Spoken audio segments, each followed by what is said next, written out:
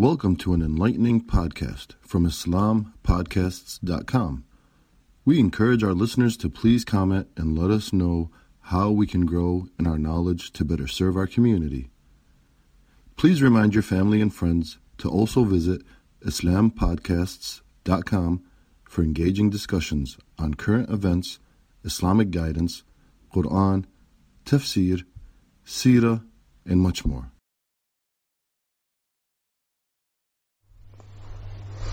بسم الله الرحمن الرحيم الحمد لله رب العالمين حمدا يليق بجلاله وعظيم شأنه وسلطانه والصلاة والسلام على رسول الله صلى الله عليه وسلم وعلى آله وصحبه وسلم أجمعين. Assalamu alaikum, brothers. Rahmatullahi wa barakatuh. I begin by thanking Allah subhanahu wa ta'ala for allowing us to gather here on Yawm al-Jum'ah. This is a blessed day where Muhammad sallallahu alaihi wasallam describes it as the Eid of the Muslim.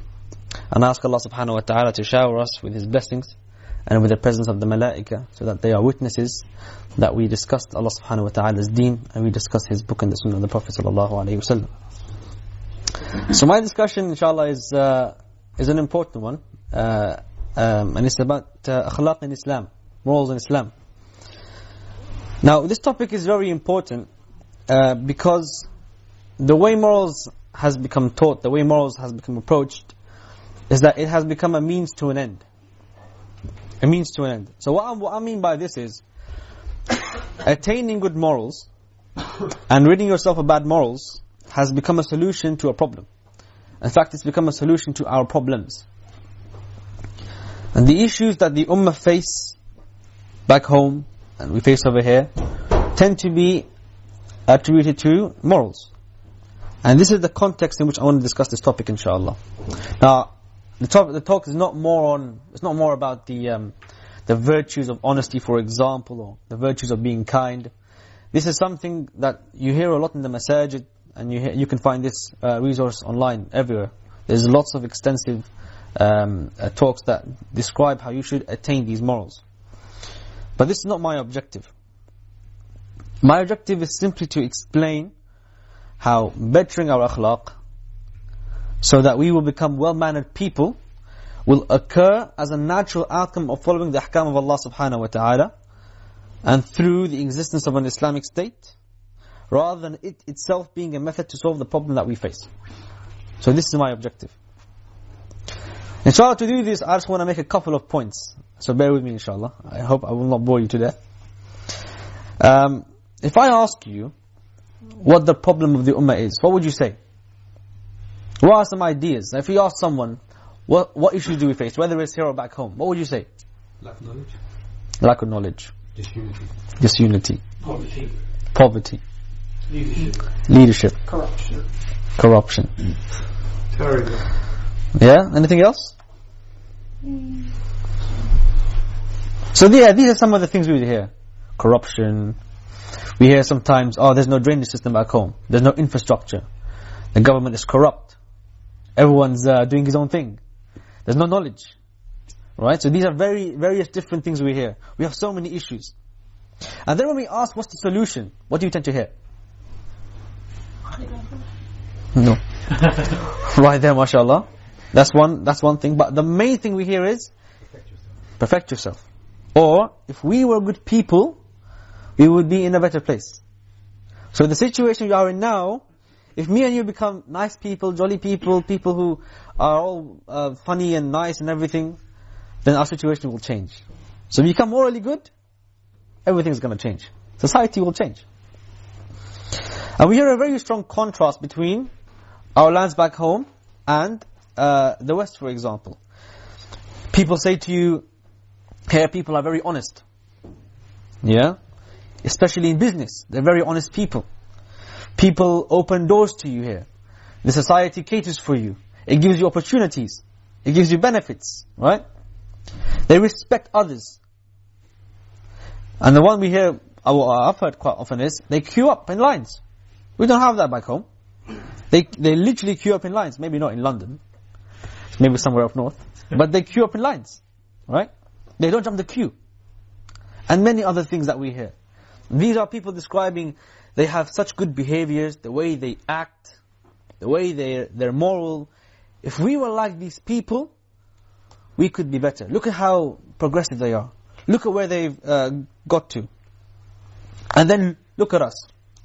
We can't even line up our shoes properly for them when we go to the masjid. We're going for salah, we don't even put our shoes on the rack. If I want to go to the street, I can't go past a copper without paying him money. I have to bribe him. Alright? If I go to the marketplace, I want to buy some bread, there's always someone trying to cheat me. And if we make all these people morally good, then Allah subhanahu wa ta'ala will change our situation. And He will give us His nasr. Now when it comes to giving da'wah to society here, what do we hear? Give nasiha to the Muslim. Alhamdulillah, that's good. And to the non-Muslim, make your character shine. Be moral, be good, show it in your actions. Because when they see your behavior, what's going to happen? They will naturally become attracted to Islam. Because they see a role model. They see you as an example of someone who is a good Muslim. And this is the sunnah of the Prophet ﷺ. No doubt this is true. The Prophet ﷺ, through his character, many people were attracted to Islam. But is that it? Is that what da'wah means? And then when it comes to the issue of explaining the purpose of nubuwwah, the purpose of prophethood, the purpose that Allah subhanahu wa ta'ala sent Muhammad sallallahu alayhi wa sallam to us, was he sallallahu alayhi wa sallam was mainly sent to do what? To perfect the morals of the people. And the hadith normally cited is, Muhammad sallallahu alayhi wa sallam said, بُعِثْتُ لِيُتَمِّمَ مَكَارِمَ الْأَخْلَاقِ, that I was sent to perfect the morals of the people. To the highest of morals, specifically. مَكَارِمَ الْأَخْلَاقِ, to the highest of morals. Now what's the common error between these points? The common error between these points is two things. Firstly, it's a misunderstanding of the topic of morals and where it fits in Islam. And secondly, it's not knowing how to deal with the problems our society and our ummah faces. Whether it's here or whether it's back home.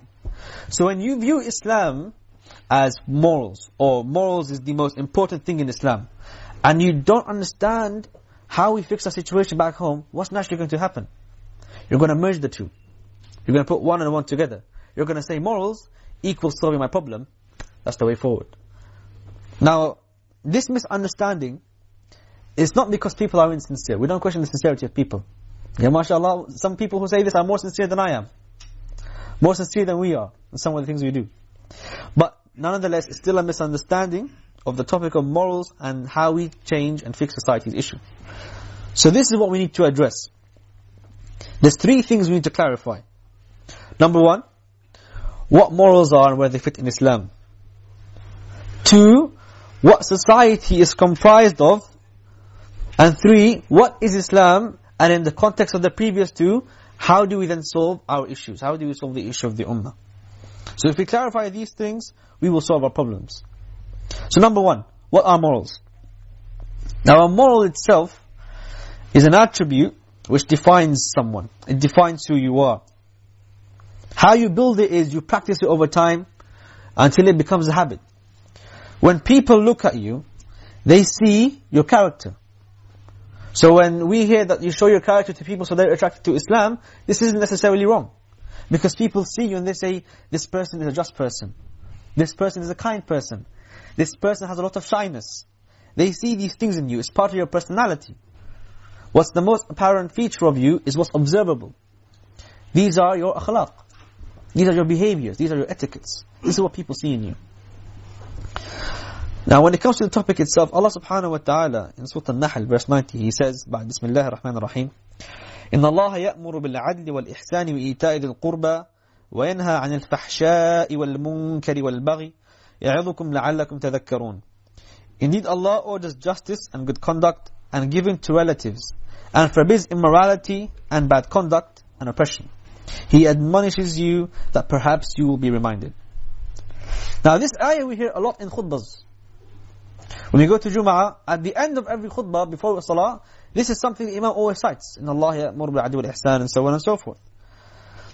But in this ayah, when you actually pause and think about it, there is a very, very important message.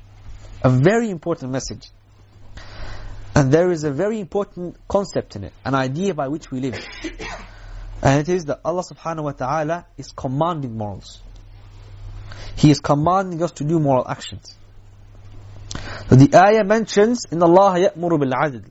Allah subhanahu wa ta'ala commands that you be just. وَالْإِحْسَانِ, and that you have good conduct. وَإِيتَاءِ ذِي الْقُرْبَى. وَإِيتَاءِ ذِي الْقُرْبَى is to give to your relatives, so that you can build your relationship with them, maintain ties. And on the flip side, Allah subhanahu wa ta'ala is prohibiting certain things, certain morals, which He's saying what? وَيَنْهَى عَنِ الْفَحْشَاءِ. He forbids immorality. وَالْمُنْكَرِ, bad and evil actions. وَالْبَغِي, oppression or tyranny. Allah subhanahu wa ta'ala is commanding morals. This is a very important thing in the ayah. So then when we look to the example of the Prophet sallallahu alaihi wasallam, and there is no better example than the example of the Prophet sallallahu alaihi wasallam. In Surah Al-Qalam, verse 4, Allah subhanahu wa ta'ala, He says, Bismillahir Rahmanir Rahim, وَإِنَّكَ لَعَلَى خُلُقٍ عَظِيمٍ. That and verily you, O Muhammad sallallahu alaihi wasallam, are of great character. And Aisha radiallahu anha, when describing the Prophet sallallahu alaihi wasallam, she would say he is the walking Qur'an. Or everything that was embodied in the Qur'an, he took it and made it he embodied it himself. It became his personality. Now there's something interesting I came across when I was researching this ayah, that in Tafsir ibn Kathir and a few others, they mentioned the issue of akhlaq. In Tafsir al-Jalalain and Tafsir al-Tabari, it mentions moral here in the context of the deen as well, Islam. That Allah subhanahu wa ta'ala is saying to Muhammad sallallahu alaihi wasallam, you are upon a great deen. إِنَّكَ لَعَلَى خُلُقٍ عَظِيمٍ, as in you are upon the deen that makes you great. This is what He's saying to him. This is mentioned in Tafsir al-Tabari and Jalalain. And the context is, the first 7 ayat of Surah Al-Qalam were revealed to Muhammad sallallahu alaihi wasallam when Quraysh were calling him names. They were calling him a sahir, a magician. They were calling him a liar, a kadhab. But the Mufassir here is saying, they're saying this in the context of him bringing the deen. Because before Islam, before Bi'tha, what did they used to call Muhammad sallallahu alaihi wasallam? As-Sadiq al-Amin, the truthful and trustworthy one. So they knew that his character was the best amongst them. He was the most moral person amongst them. So what this ayah is addressing here is, now that he's got a deen, they're slandering him because of the deen he has. This is mentioned in these two tafsir. So from this ayah that I mentioned, and from the ayah before, we see that Islam is actually pushing people and commanding people to acquire good akhlaq, to acquire good morals, and forbids us from acquiring the bad ones. But when the text in the Qur'an and the Sunnah mention morals, they mention them in the capacity as ahkam, as divine rules. So justice, being someone who's trustworthy, being someone who's honest, and all these other akhlaq, they're mentioned as ahkam that we follow. And it does not bring these morals just as morals only, just ethical attributes. The Qur'an does not imply this, the Sunnah does not imply this, whether implicitly or explicitly. They came down as ahkam, not as morals for the sake of being morals. So we take them as they are, ahkam, from Allah subhanahu wa ta'ala, that He's commanded us to do. Nothing more, nothing less. So brothers, when we seek to teach morals to people, especially to the younger generation, to our children, or wish to learn them ourselves, or wish to act upon them, we must take them as commands. And we refrain from those which are bad. And for example, the Prophet ﷺ said in the hadith, لا تحقرن من المعروف شيئا ولو أن تلقى أخاك بوجه طلق. This is narrated in Muslim. The Prophet ﷺ said, do not belittle any good deed, even if it means meeting your brother with a cheerful face. And the context of meeting your brother with a cheerful face is, it's a deed. It's an action. So Muhammad ﷺ is saying, this is from Islam. Islam is telling you to smile at your brother.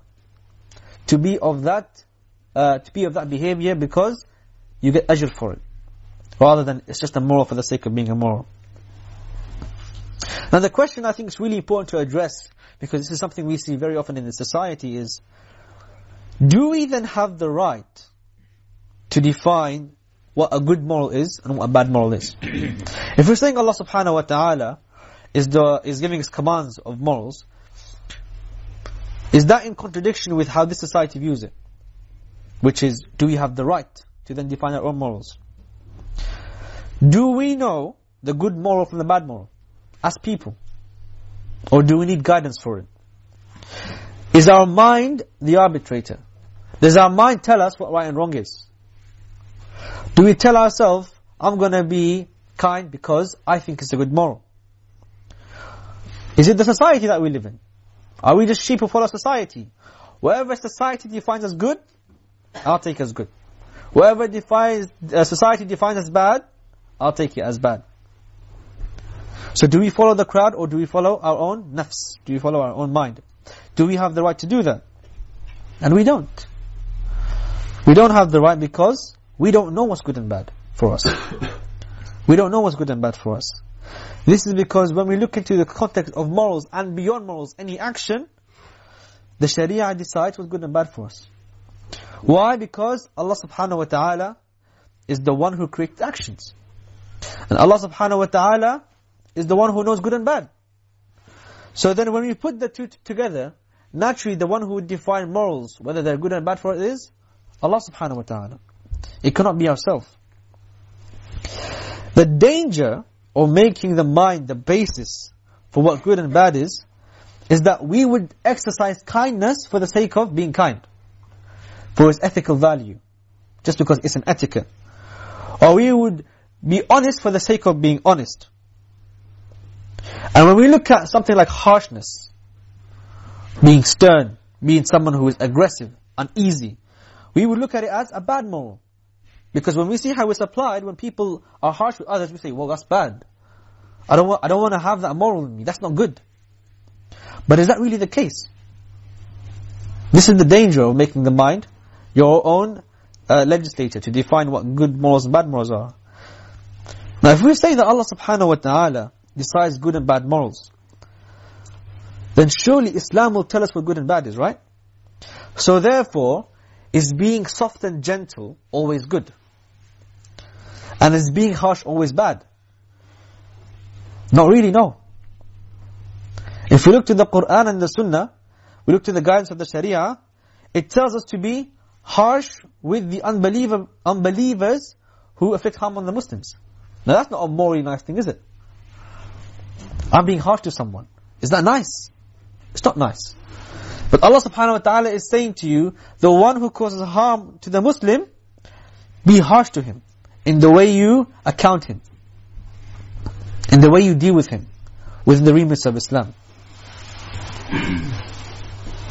And also another example is on the flip side, kindness is a good thing.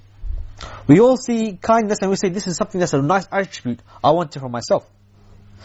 But in the courts of justice in Islam, when it is decided that someone has committed adultery and the evidence is clear, the qadi, the judge, is not allowed to show kindness in that situation. So he won't say, you know what, this person was accused of adultery, but you know what, they're a really nice person. And I'm a nice guy. I don't like punishing people. Because I don't like punishing people, let's not do the punishment. Let's cancel it. Let's all be good, off you go. I'll let you off.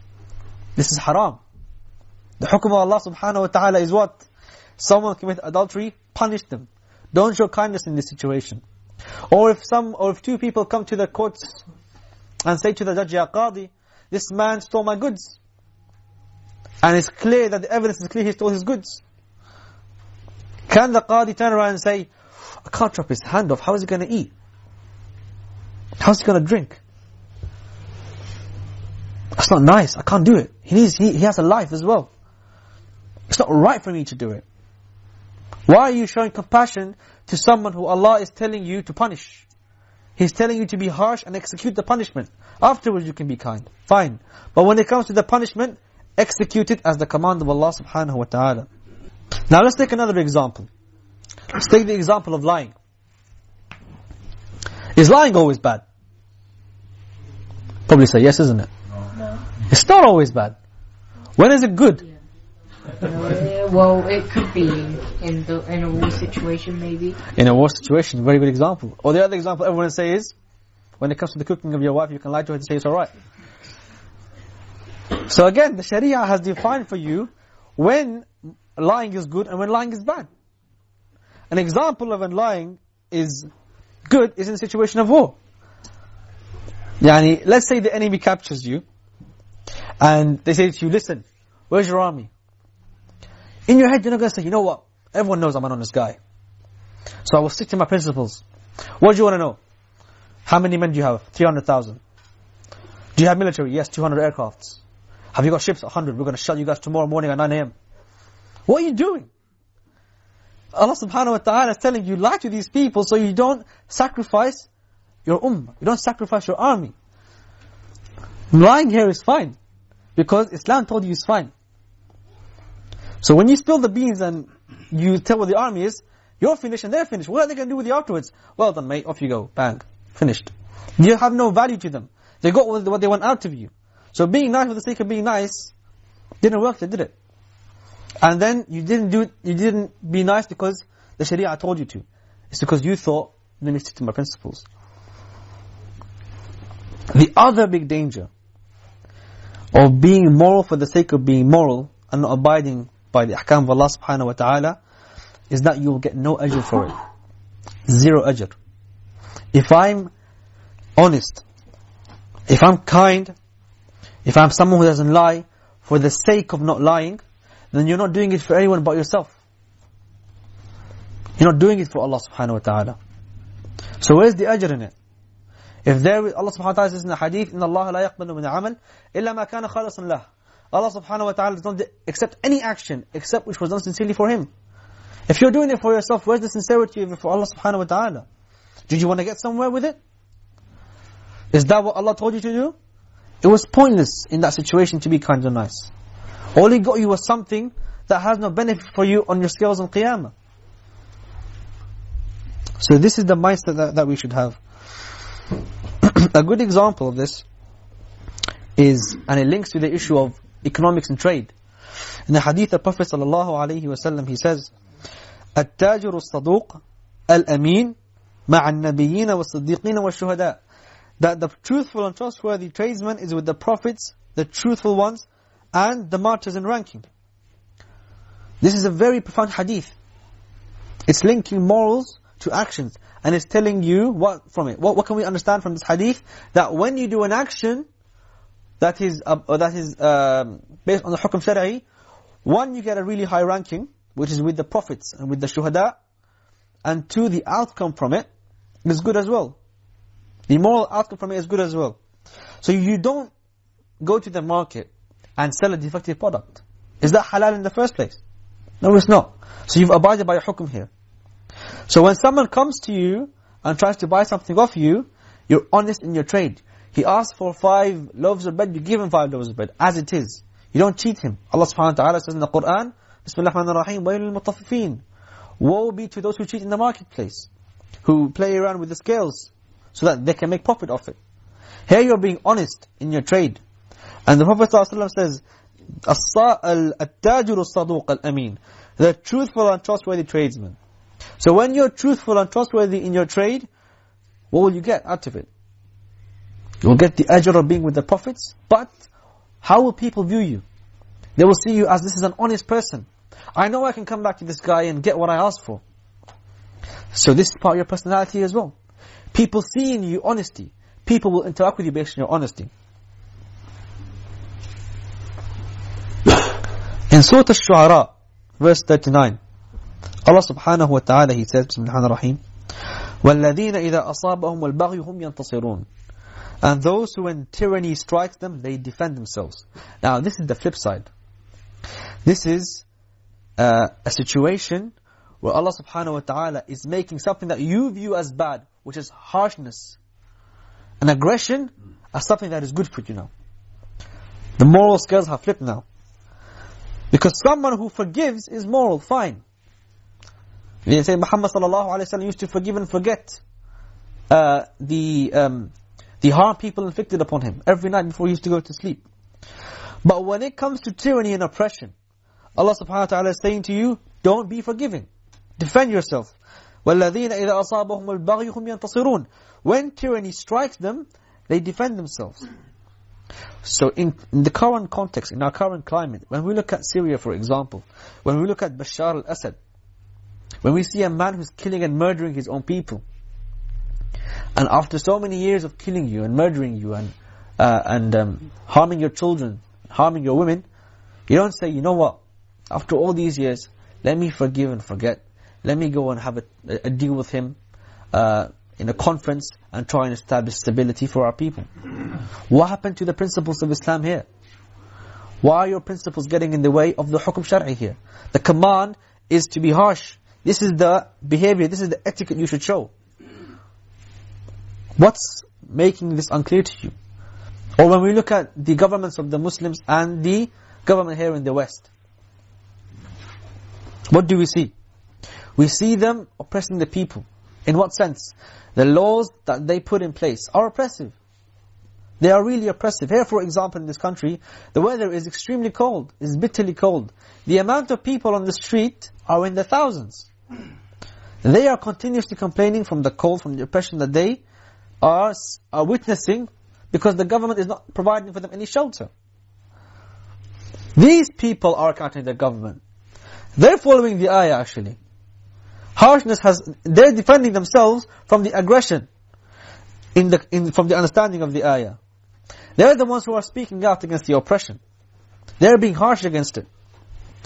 But when something happens back home, oh, Allah Ghafur Rahim. Allah's forgiving. This is not the principle we use. And if we look to the issue of ruling, for example, morality comes into ruling as well. What is the biggest thing you hear when you ask people about the government? They're corrupt. Every single government is corrupt. Politics is corrupt. They're all liars, they're all cheaters. So what? Leave it. Let's just work on ourselves. Let's just fix ourselves. But when we look to the system of Islam, the political system of Islam, and the leader of the Muslim, the Khalifa, it is haram for him to cheat. It is haram for him to accept bribes. It's haram for him to be aggressive and harsh towards the Muslimin when he is enacting the ahkam of Islam. In his capacity as a leader, he has the responsibility of looking after his people. كُلُّكُمْ رَاعٍ وَكُلُّكُمْ مَسْئُولٌ عَنْ رَعِيَّتِهِ. Every one of you is a shepherd, and you are responsible for your flock. This is his responsibility. So for him to then be oppressive towards the people, show harshness towards the people, these behaviors, these ethics that he show, have no place in Islam and place in ruling. This is not the quality of a ruler. And the ahkam of Islam will be just by default. They will be just because Allah subhanahu wa ta'ala made them just. And by observing these ahkam, by implementing these ahkam, the moral outcome will be achieved. It's not through morals you achieve this. It's through implementing it you actually achieve morals in society. And we know the example of Umar al-Khattab radiallahu anh. Before Islam, he was known to be the harsh man. The really harsh man. This cold-hearted man. He did not even cry when newborn girls were being buried alive. For him this was no issue. He buried them. So what? But after Islam, in his capacity as a ruler, just the thought of a child not having food used to make him weep every night. Just that thought. See how it changed. What changed him? Islam changed him. Islam defined for him how he should behave. His morals became in line with the Sharia, with the ahkam of Allah subhanahu wa ta'ala. This is what changed him.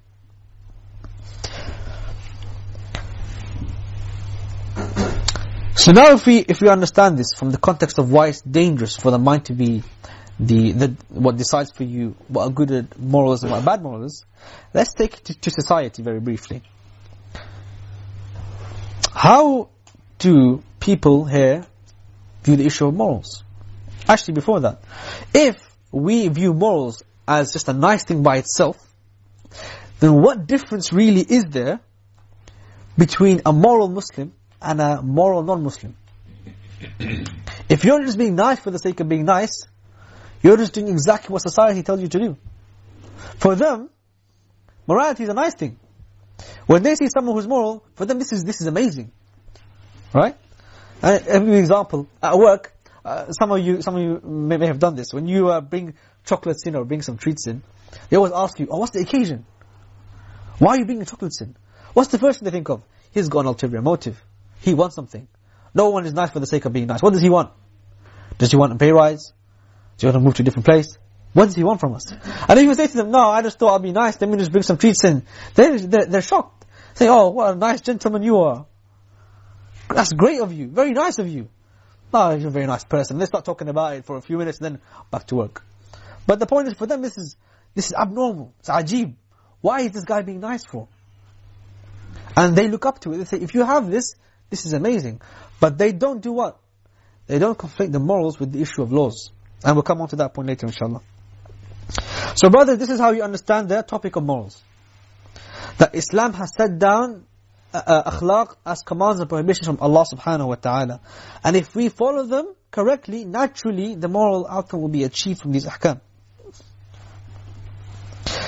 But one thing to note as well, is that when it comes to the issue of detail and ijtihad and studying Islam in depth, when it comes to solving the problem of the ummah, you will not find a detailed book of ijtihad on the topic of akhlaq, as you will, for example, with the topic of economics, or the topic of ruling system, or the topic of education system.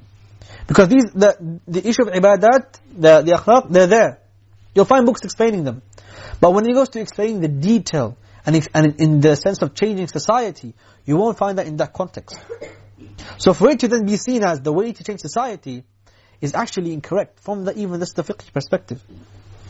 This is not to say it's not important. And having noble characteristics is very important. It's very high in Islam. And the Prophet ﷺ, he said in the hadith that the dearest to me among you and the nearest to me on the day of judgment are those who have the best character. Now it's narrated in Tirmidhi. So the ajr is immense. If you want to be close to the Prophet ﷺ, I know without asking, every single one in this room wants to be close to Muhammad ﷺ. Who does not want to be close to Muhammad ﷺ? The man who gave us this deen. The man who explained to us morals. And explained to us how you change society. Muhammad ﷺ, the greatest of creation. You all want to be with him. I know that for a fact. And in another hadith, the Prophet ﷺ says, I guarantee a house in the surroundings of Jannah for those who give up arguing, even if they are right. And I guarantee a house in the middle of Jannah for those who abandon lying, even when joking. And I guarantee a house in the highest ranks of Jannah for those who have good character and manners. So we know that this is a very noble thing, and it's a very important thing, and something we must strive to achieve. But this brings me on to my next point, in the context of society and change, which is the context of this discussion. That if we become moral, we'll fix everything. That's not how fixing societal issues work. Why? It's because society isn't just a bunch of individuals. You don't just change the moral of a person and expect society to change. That's not what society is. In fact, this is how this society deals with this problem. Everyone is individual, let him do his own thing. So if we're viewing it from the same lens, we're obviously going to put our solutions in the same criteria. We're going to say, if everyone's an individual, let's take Islam and fit it into that individual perspective. If we take a step back though, and view society from the Islamic lens, actually from just a practical perspective, society is composed of more than just an individual. So we don't do what this society does. We don't separate the moral code from the laws. Nor do we merge them and make them the laws and the solution. We do what Islam does, which is what? If society is composed of 4 elements, which are people, individuals, the thoughts that bond them, the emotions that keeps them together, and a system that governs them, you change these elements. This is what Islam does. You change these elements. You don't focus on the individual element. To change society, you change every element of society. So when you change the ahkam, when you change the laws and systems, and you make them Islamic systems, what's naturally going to happen? People's thoughts will change to Islamic ones. People's emotions will change to Islamic ones, and the individual will change. So the moral outcome will naturally be achieved via the systems of Islam being implemented. And when you look to da'wah to non-Muslims, like we mentioned earlier, that yes, it is the Sunnah of Prophet ﷺ to show da'wah through his actions. But is that just it? Is Islam just morals? Are we going to call them to the moral aspect of Islam alone? If it is, like I said, what's the difference between us and a non-moral Muslim? Maybe just different faith. You get Christians who are moral, you get Hindus who are moral, you get atheists who are moral. Let's have a nice interfaith dialogue, don't we? Why not? All of us get together in a nice cozy room, discuss how all religions are great, all of them are the same, we're all similar, we're all moral, nice people, let's get along. That's where it takes the discussion, if you view it from that perspective. So da'wah to non-Muslims should be the way that the Prophet ﷺ, he did it, isn't it? One element is giving individual da'wah and showing it through a character. But what's the most important element? That is, when you change society, they will naturally be attracted to what? The way the society functions. The way the society functions. And this brings me on to my last point, inshallah, before I conclude. Which is that Islam in itself, this is the third part. What is Islam? Islam in itself is a deen, it's a way of life. It's a comprehensive worldview that's done what? It's set down a method for all of our actions. So the same way, Islam has prescribed for us a way to pray our salah. The method by which we pray our salah. The way by which we do hajj. The way by which we carry out financial transactions. Islam has put down a way to do what? To change society. This is the nature of Islam. Allah subhanahu wa ta'ala did not leave humanity to decide everything themselves. He gave you a way to treat solutions. In Islam, it doesn't say change the individual by changing his morals. It says you change society. This is the method of the Prophet ﷺ. And when the system of Islam is established, it's going to ensure that the ahkam of Islam are implemented, and it will protect them. When it protects them, a society will develop that not only protects the Islamic identity and Islamic view of morals, is going to nurture and build it. It's going to build Islamic personalities from a young age. People who understand how society functions. People who understand their akhlaq and learn their akhlaq. People who understand how to bring change to the world. And this system is the greatest form of da'wah that the non-Muslims will see. When the Prophet ﷺ established a state in Medina, before that he was in Mecca. How many people over the 10-year period in Mecca became Muslims? Not many. About between 80 and 100 people became Muslim. After the establishment of Islam in Medina, and the creation and forming of an Islamic society in Medina, when he came to liberate Mecca, and after Fath Mecca by a few years, how many people came to Islam? 100,000. You multiply it by thousands. Why? Because there is a working model. There is a working system that not only builds a good and moral society, but it comes across to the world, and the world sees it as something that functions and something they want to be part of. So in conclusion, morals in Islam are not a means to an end.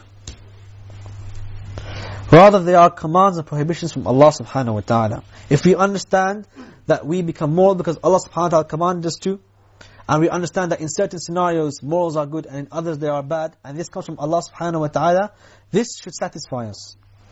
And when we look to the issue of society, we look and study it so that we understand the different elements of society. And then we look to Islam to see how Islam deals with this issue, rather than merging the two from our minds and coming up with an issue. And to do this, we have to step out of the current lens society views the world. Take a step back and look to how Islam views the world. So we don't stay within the lens and framework of secularism, where we split deen from dunya. We stand back and say, how does Islam view society, and how do we change society? When that takes place, when we follow the method of the Prophet ﷺ to change society, we will build, inshallah, a system that is moral in its nature, that will build moral people, and will take morals, akhlaq, to the world. And people will naturally, Muslim and non-Muslim, will flock to the state. Because the ahkam are just, the ruling is just, people are honest, transactions are honest, politicians are honest, and ultimately, will be the greatest state because it comes from Allah subhanahu wa ta'ala. أقول قولي هذا واستغفر الله والحمد لله رب العالمين. Welcome to an enlightening podcast from IslamPodcasts.com. We encourage our listeners to please comment and let us know how we can grow in our knowledge to better serve our community. Please remind your family and friends to also visit IslamPodcasts.com for engaging discussions on current events, Islamic guidance, Quran, tafsir, seerah, and much more. Thank you for listening to this podcast. Podcasts on current events, Islamic guidance, Quran, tafsir, and seerah are available at IslamPodcasts.com as well as on iTunes. Rate, review, and comment, and let us know how we can grow in our knowledge to better serve our community. Please subscribe. Share and tell a friend about IslamPodcasts.com.